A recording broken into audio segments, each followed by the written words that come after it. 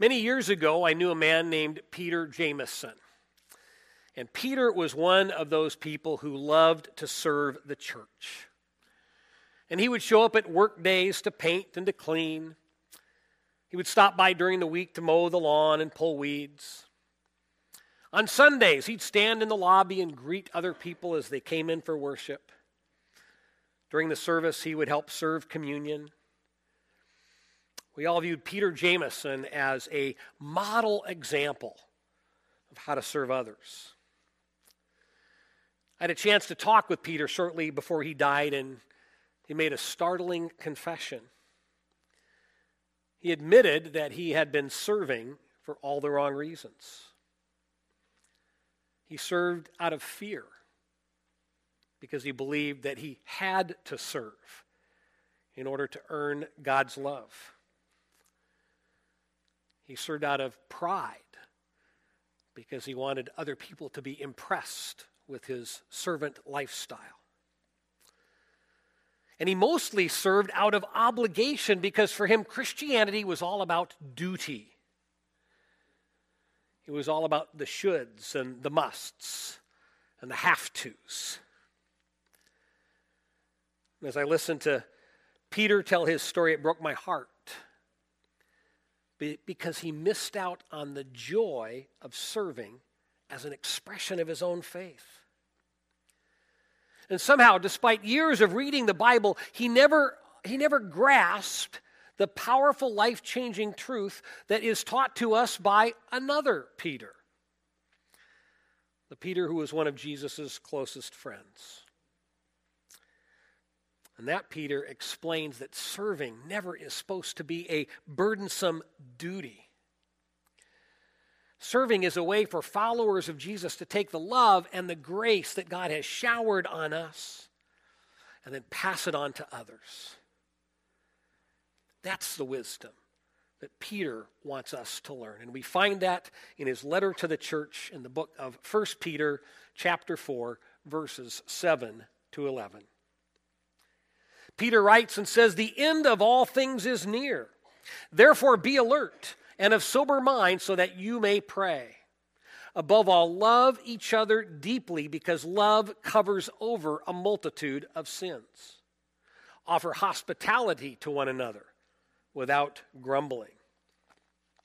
Now Peter, like the rest of the early church, believed that the end of things was near. He was convinced that Jesus Christ would return to earth in his lifetime. And obviously, that didn't happen. Jesus did not return. And the church has been waiting with expectation for some 2,000 years for that event to take place. God wants us to wait with expectation. And we, like Peter, live with the knowledge that the end of all things could be near. Jesus could return at any time. And when we really contemplate that, and when we wrestle with the implications of that, it provokes a variety of reactions within people. How do people respond when they are convinced that the end might be near? Well, some people respond with fear. Some people turn inward and only focus on caring for themselves and their family. Some people adopt a survivalist mentality and they want to barricade themselves against the world. Peter tells us here that there's a better way. He urges us to be alert, to be sober-minded, to pray. And the more that we pray, and the more that we spend time with God, the more that we will soak up his love. And the more that God's love captures our minds and our hearts, the more likely that we will respond to the world not by withdrawing from others, but that we will extend God's love to the people around us. Above all things, as Peter says, we will not disengage. We will remain engaged with people and with the world around us. And love compels us to do that. Love is at the very heart of the kingdom of God because God is love. And as we read here, God's love covers a multitude of sins. Peter is reminding us that God's love, expressed to us through Jesus Christ, takes care of our sins. And that ought to produce within us some humility. It ought to affect our relationships. Our relationships with one another ought to be greatly affected by the realization that I am a sinner and you are a sinner. And we all have been recipients of God's incredible love. That is a very humbling thing. And it means that I make the choice to love you and you make the choice to love me because God says we're worthy of his love. And it's not because we're all such wonderful, loving people all the time. We love because God loves. We love because God asks us to love. And he wants love to flow into us and out of us, into the lives of the people around us. The Bible gives myriad examples of ways that we can express love and put love into action. Here, Peter highlights one particular way, and he talks about hospitality. Hospitality. Serving others by inviting them into our homes for food, for shelter, for friendship. This coming week, some of you are going to open your homes and celebrate a Thanksgiving meal with family and friends. That's a wonderful thing. It's a wonderful way to express one particular kind of hospitality. I think Peter, though, has a different kind of hospitality in mind. I believe he's thinking about hospitality that pushes us out of our normal, comfortable routines.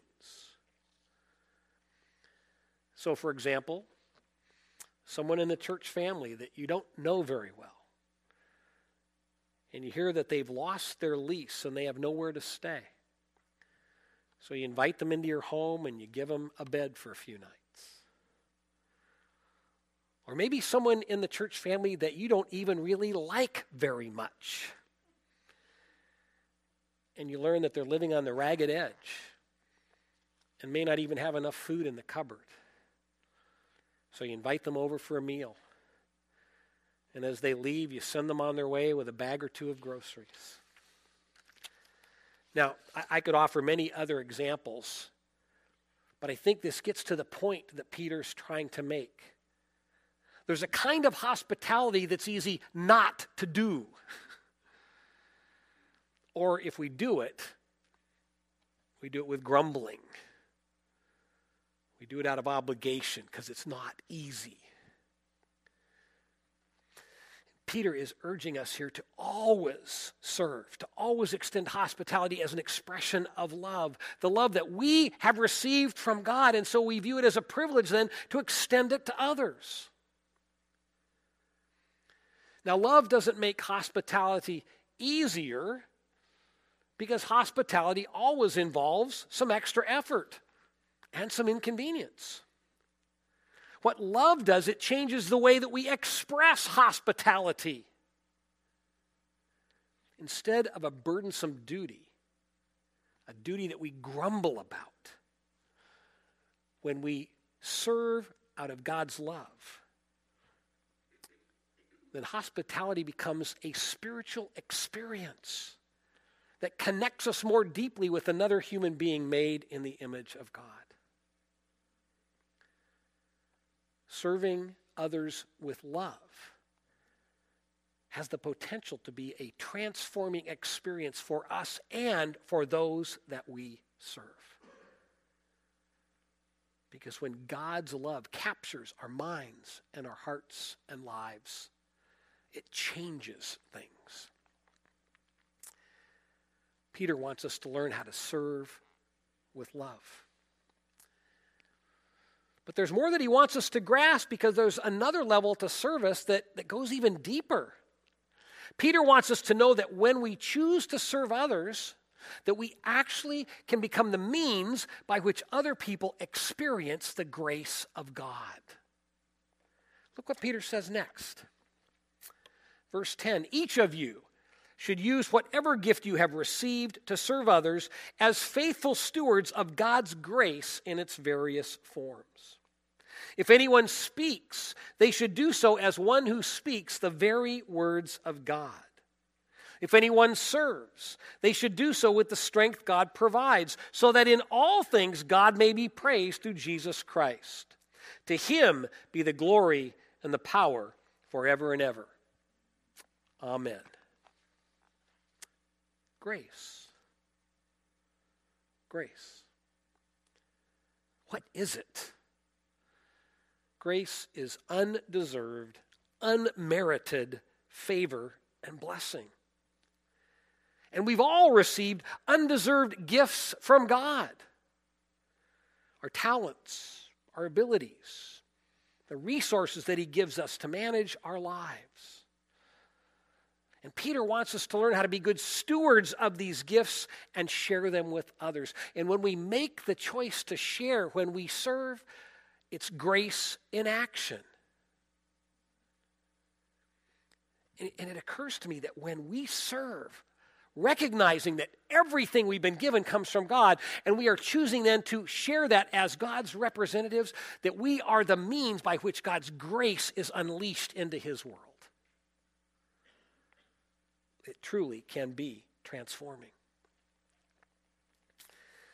Now, in the earlier part of this passage, I believe that Peter was focused specifically on our service to one another as members of the community of faith. But here I believe he's broadening his focus. He's now including people outside the church, because people who are far from God need God's grace just as much as we do. And I think Peter wants us to understand that we can take the resources God has given us, and we can use those resources to be agents of God's grace to all kinds of people in all kinds of circumstances. Now, I don't know if you caught this as I read, but there's something really interesting going on here, because Peter is giving a very general word of exhortation about service. He doesn't give very many specifics, but he does nail down one specific thing. He talks about our conversation. You see, I think Peter knows that our tongues can stir up a lot of trouble. And he says, therefore, that when we speak, we ought to do so as if God himself is giving us the words. Now, that's more than just being careful with our conversation. Peter wants us to be changed by the love of Jesus so that our speech actually delivers God's grace to the people to whom we're speaking. As I ponder that, I find myself asking all kinds of questions. How would our conversation change if we were more aware of being agents of God's grace rather than being agents of our own self-centeredness, or our own pride, our own anger or bitterness or whatever? What would we say differently if we were trusting God to speak through us so that we actually might serve other people with the words that we offer to them? I don't know about you, but this very pithy comment from Peter really challenges me. He challenges me to be more mindful about the quality of my conversations. Now, serving others goes far beyond our speech, of course. We can serve in all kinds of ways as we rely upon God's strength. Peter wants us to lean into God, trusting that he can empower us and equip us to serve in ways that we might not even dream possible, to do more than we ever could dream possible. And so what are some ways that we can put these principles into practice? How do you and I serve with love and with grace, and do it in the strength of God? Here are two current examples. Yesterday, we had a team of people here sprucing up the church. And they did minor repairs and they did a lot of deep cleaning because they want to help us be good stewards of this wonderful resource that God has given us, this place from which we do ministry. And they gave us their time and effort because they recognize this is a resource that God has entrusted to our care and we need to take good care of it. And so we all are recipients of their gift of love and grace as they served. And then today we're going to pack and deliver about 60 Thanksgiving baskets full of food and household supplies. And most of those are going to go to people who are not part of our church. They're people in the community. And we're able to do this because last week through our special offering, we gave more than $4,300 to buy the food and the supplies. Thank you for your generosity. And so last week we invested our money. Today we're investing time and effort. And we're doing this, serving together in God's strength to be agents of His love and His grace to people who are in need. Serving with love and with grace and the power of God. It's truly transforming for us and for those we serve. And we don't just serve together, although we have many opportunities to do that throughout the year. We also have the opportunity to serve individually. All of us need to be listening to God, and when the Holy Spirit gives us that little nudge and says, I want you to serve here, I want you to serve there, we need to be faithful and respond. And we have many in our church family who do respond to that. And we have people serving in all kinds of ways. This morning we're going to hear 3 brief stories from 3 different members of our church. And they're going to share how God has prompted them to serve. And I believe that each one of these people is a living example of what Peter has just described. Each one of them in their own way is relying on God's strength and using the gifts God has given them in order to engage in loving, gracious service. So we're going to hear from Rich Green and from Lily Wanus and from Richard Smith, one right after the other. And I want to begin with Rich. Please come up, Rich, and tell us your story of how and why you serve. Well, Bruce asked me to share about my experience serving with the Egan Warming Center. And they've been in the news a lot lately because of the turmoil and the lack of facilities that they'll have available. And basically, it's not one place, Egan Warming Center. It's a consortium of groups that make their building available so that the homeless people can sleep in when the temperature is below 20 degrees at night. And it takes a lot of volunteers to run it because you never know when it happens, because when it's going to be 28 degrees at night, I might be out of town or someone else. So they're always offering training for people to partake in that. And so I had taken that training because I had an awareness of homeless issues because of my 2 cousins, one because of mental illness, one because of drug abuse, that were both homeless. In fact, for a while they were living together in the car, and one of them came down with pneumonia. And so I had been kind of estranged from them in a way, through sort of like a tough love kind of policy, which doesn't really work that well. But when that happened, I intervened a little bit and rented a hotel room for him. But I was aware of this lack of response to the homelessness on a personal level. And the thing that really turned it for me was in 2013, when we had that 10 below zero weather that was forecast, and I was at my shop and I was preparing for it, like concerned about my equipment and my machines and making sure I left heat on and pulling stuff back away from the doors, when I realized there were going to be people sleeping out in that cold that night, and that what I could do was to follow up on the training I got and showed up at one of the Egan Warming Centers that was activated.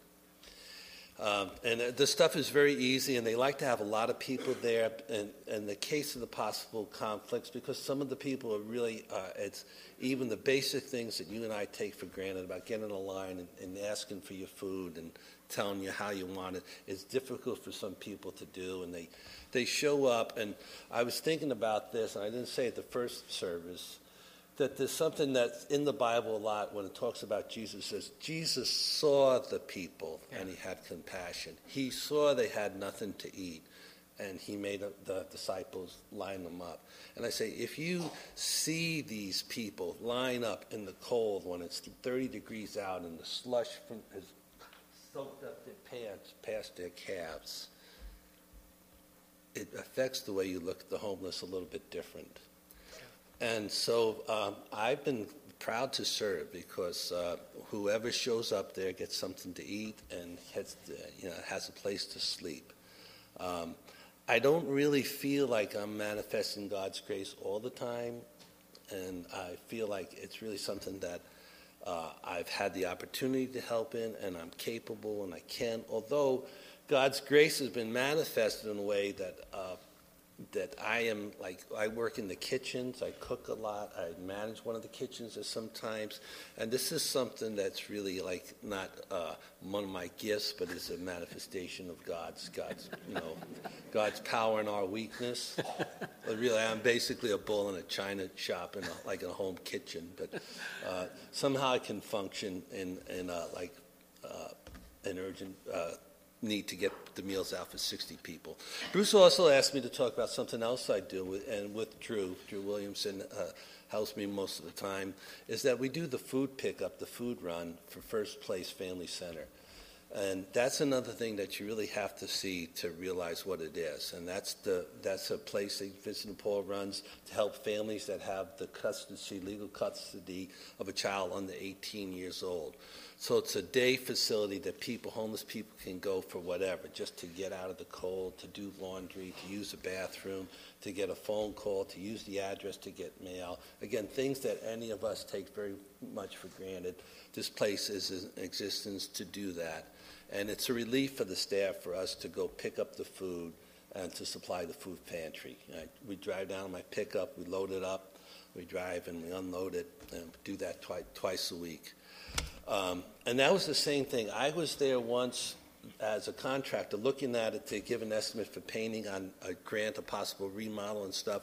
And when I saw the place, I was really I couldn't believe the need and the way, the meager resources that were available. And I felt like, well, I'll donate my stuff. But I never did that because it's really easy to think that. It's a lot harder to do that. And a year or so later, I read there was like a 2-page thing in the Register Guard of a woman who had that same kind of experience, came in there to donate some stuff and was so moved that she organized a lot of people to help, and they did the work that they hadn't got the grant for. And at that point, I knew I could have done that, but I didn't. And so when I got a newsletter from St. Vincent de Paul saying, well, there are these lists of needs, and this is one of them, to be a food runner, I knew it was something I could do, and I did it. And I guess even in that, these things, they're real physical things, like to cook 600 pancakes, to load a pickup up. And I don't really feel a manifestation of God's grace when I'm doing those things. But sometimes there's an interaction, and I feel something come out very deep from within me. The kindness, a compassion that is not my flesh, and it's God's grace. And that's my experience in serving.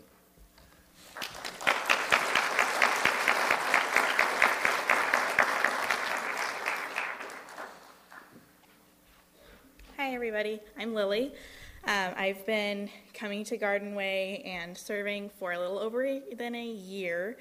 But I've been working with the KidMax students on Fridays and coming in on Sunday mornings for the first service, small kids, and then on Sunday nights, the small groups for the middle school girls. And I just wanted to take some time and tell you guys about my experience and how it's affected me and changed my life a little bit. But basically how it all got started, I was in my senior year at NCU for Christian ministry, and the ministry leader, I guess, for NCU, Terry O'Casey came up to me and he said, "Hey, Lily, it's your senior year and I haven't approved an internship for you, and you might need to get that started." And I thought, okay, well, I don't really have a plan. What can we do? And he just gave me a phone number and he said, "Call this number. They need help. Go do that." Without any explanation, because that's just how Terry was. And so I called, and it was Molly, thankfully. And we met for coffee and talked about the kind of things that she needed and the kinds of things that I needed as far as my internship went. And they happened to work very well. And so I was here, and it was really, I only needed 6 months, but I'm still here, and I don't really plan on leaving anytime soon. That's kind of how it works. And it's just been an amazing experience. With KidMax, I've worked in 3 or 4 different classrooms, and none of them I've been really great at, but I've been trying, and I think that it's still, it's been a fun experience. The kids don't care. They don't know that you don't know anything. And so that's always been a blast. And then, Sunday mornings is always fun because the kids are always wild and crazy and I'm still sleepy. And so that's always fun, getting through the Bible stories and watching the videos and talking about it. And we always end up having good conversations, even though, they're 7 or 8 years old. They do have really cool ideas and thoughts about what Jesus, who Jesus is and what the idea of, all these ideas and stories in the Bible mean. And then Sunday nights are my favorite. I get to spend a lot of time with middle school girls, and they make me proud every single week, every single day. They're really amazing. And something that whenever I talk to anybody about volunteering or serving or, being around middle schoolers in general, everyone thinks they're really scary, and they're not. They're fine. I work in a credit union call center. That's scary. Middle schoolers are fine compared to angry people calling. And I think that the biggest thing is you just have to be open to building a relationship with them. You can't walk in and expect them to be open with you, because they're not going to be open with you at all until you bring something to the table for them. Just a conversation of saying, I had a really rough week at work, and this is what sucked about it, but this is what's going to make it better. They might come to you later and say, there's this really annoying kid in my class, and I really don't know what to do about it. And you get to talk to them about how you dealt with those situations and what the best way to deal with that kind of situation would be. And then you get to talk about Jesus, and you get to talk about the Bible and passages and things that they might not understand, and you build that trust so that they can later come to you with questions or ideas or just little things about their life that they need to talk to somebody about. And it's nice to always be that secondary adult. They have their parents, they have their grandparents. It's nice to be that secondary adult that they can trust and come to and talk to if they need anything. And so that's one of the best reasons and best, things that I serve for. It's really fulfilling. I have always been a really empathetic person but once I started serving, it was it just was like a never-ending fountain. I just always want to feel how people are feeling, and when somebody comes to me and tells me that they had a rough week or they need to talk to somebody about something, it's always really great to be able to be there and be present with them and completely try to understand where they're coming from. And I think that that's one of those gifts that God gave me, and the more I serve and the more I come and the more I talk to people about serving, the more that grows and the more, that gift that God planted in me bears fruit. I think that we all have those gifts and we all have those talents, and, the more we serve in any capacity, the more that grows and the more that it bears fruit for God.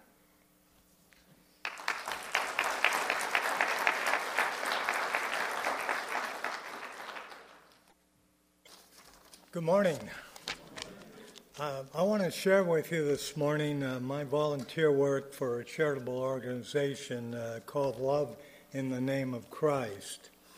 When I retired in 2014, almost forgot, it's written right here, I knew that I wanted to stay active and do some volunteering work, but I wasn't sure what abilities I have that would fit. Well, one Sunday, Rob Carney, who knew I was thinking about volunteering, told me about an organization that was starting up, and I might be interested in volunteering to this organization they had scheduled. So he and I both went to the orientation, and I learned that Love in the Name of Christ is truly a heartfelt program that cares about people in need.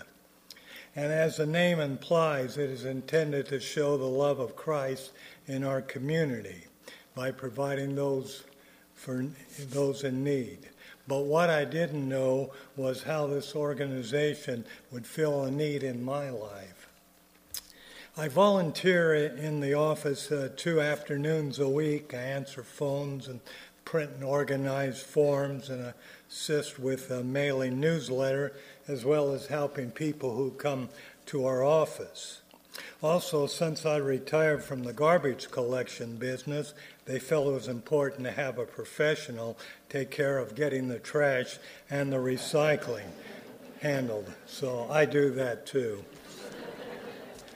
I feel that answering the phones is the most important thing that I do in the office. People call in with their needs. Some need rides to medical or other types of appointments. Some need yard work. Some need help packing or unpacking when they move. And some even need furniture and household items. These are just a few of the things that we here as volunteers. And of course, more volunteers are always needed. People do donate items, and they've also volunteered to help those who need them. They'll even deliver. After we listen and document the person's needs, we ask if we can pray for them before the call is ended. I would like to, and there are many calls that are sad and touch my heart, and I would like to share with you about one of these phone calls. A lady who had recently moved to our area, she was working towards getting her nursing license, and she had 2 teenage daughters. Her need was small, but it was still a need. She told me the reason she had moved here was that her husband had taken his own life, but with God's help, she was very clear about the direction of her and her daughter's life moving forward. Before we hung up, I asked if I could pray for her, and she said yes. I don't remember the prayer that I said, but I know that Jesus gave me those words to help comfort her. Because without the help of Jesus, I would not have known what to say to be a comfort her. She thanked me for my prayer. After we hung up, I thought how Jesus had shown me how we all need each other. And since that call, I've learned not only to listen with my ears, but listen with my heart. So I always give people all the time they need to tell their story. I believe that God wanted to show me about people's needs when I was led to volunteer in the name of Love in the Name of Christ. I'm grateful for this outreach program and to Rob Carney for suggesting that I look into volunteering. If you're interested in knowing more about the program or would like to volunteer, you can talk to me or pick up a card in the Welcome Center for contact information. I want to thank you for listening, and God bless you.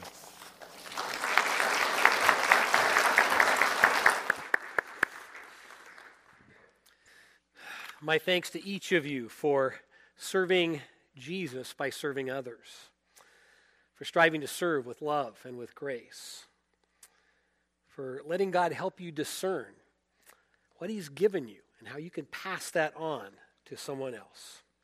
What a blessing. I think we've learned a lot today. We've heard some godly wisdom from Peter, that very close friend of Jesus, and he's urged us to think about the importance of serving with love and serving with grace and to do it with God's strength.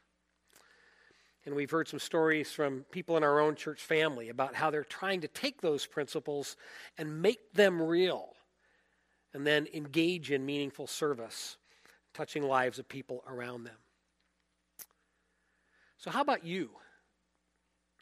What does service look like in your life? Could it be that there's a next step that the Spirit might be prompting you to take? Could there perhaps be a new way for you to engage in service so that you could be the agent of God's grace and touch the life of another person in a powerful way? I encourage you to ponder that, to pray about that, and to see how the Spirit might lead you so that you can experience the rich joy of passing on what God has given you and blessing others by serving them.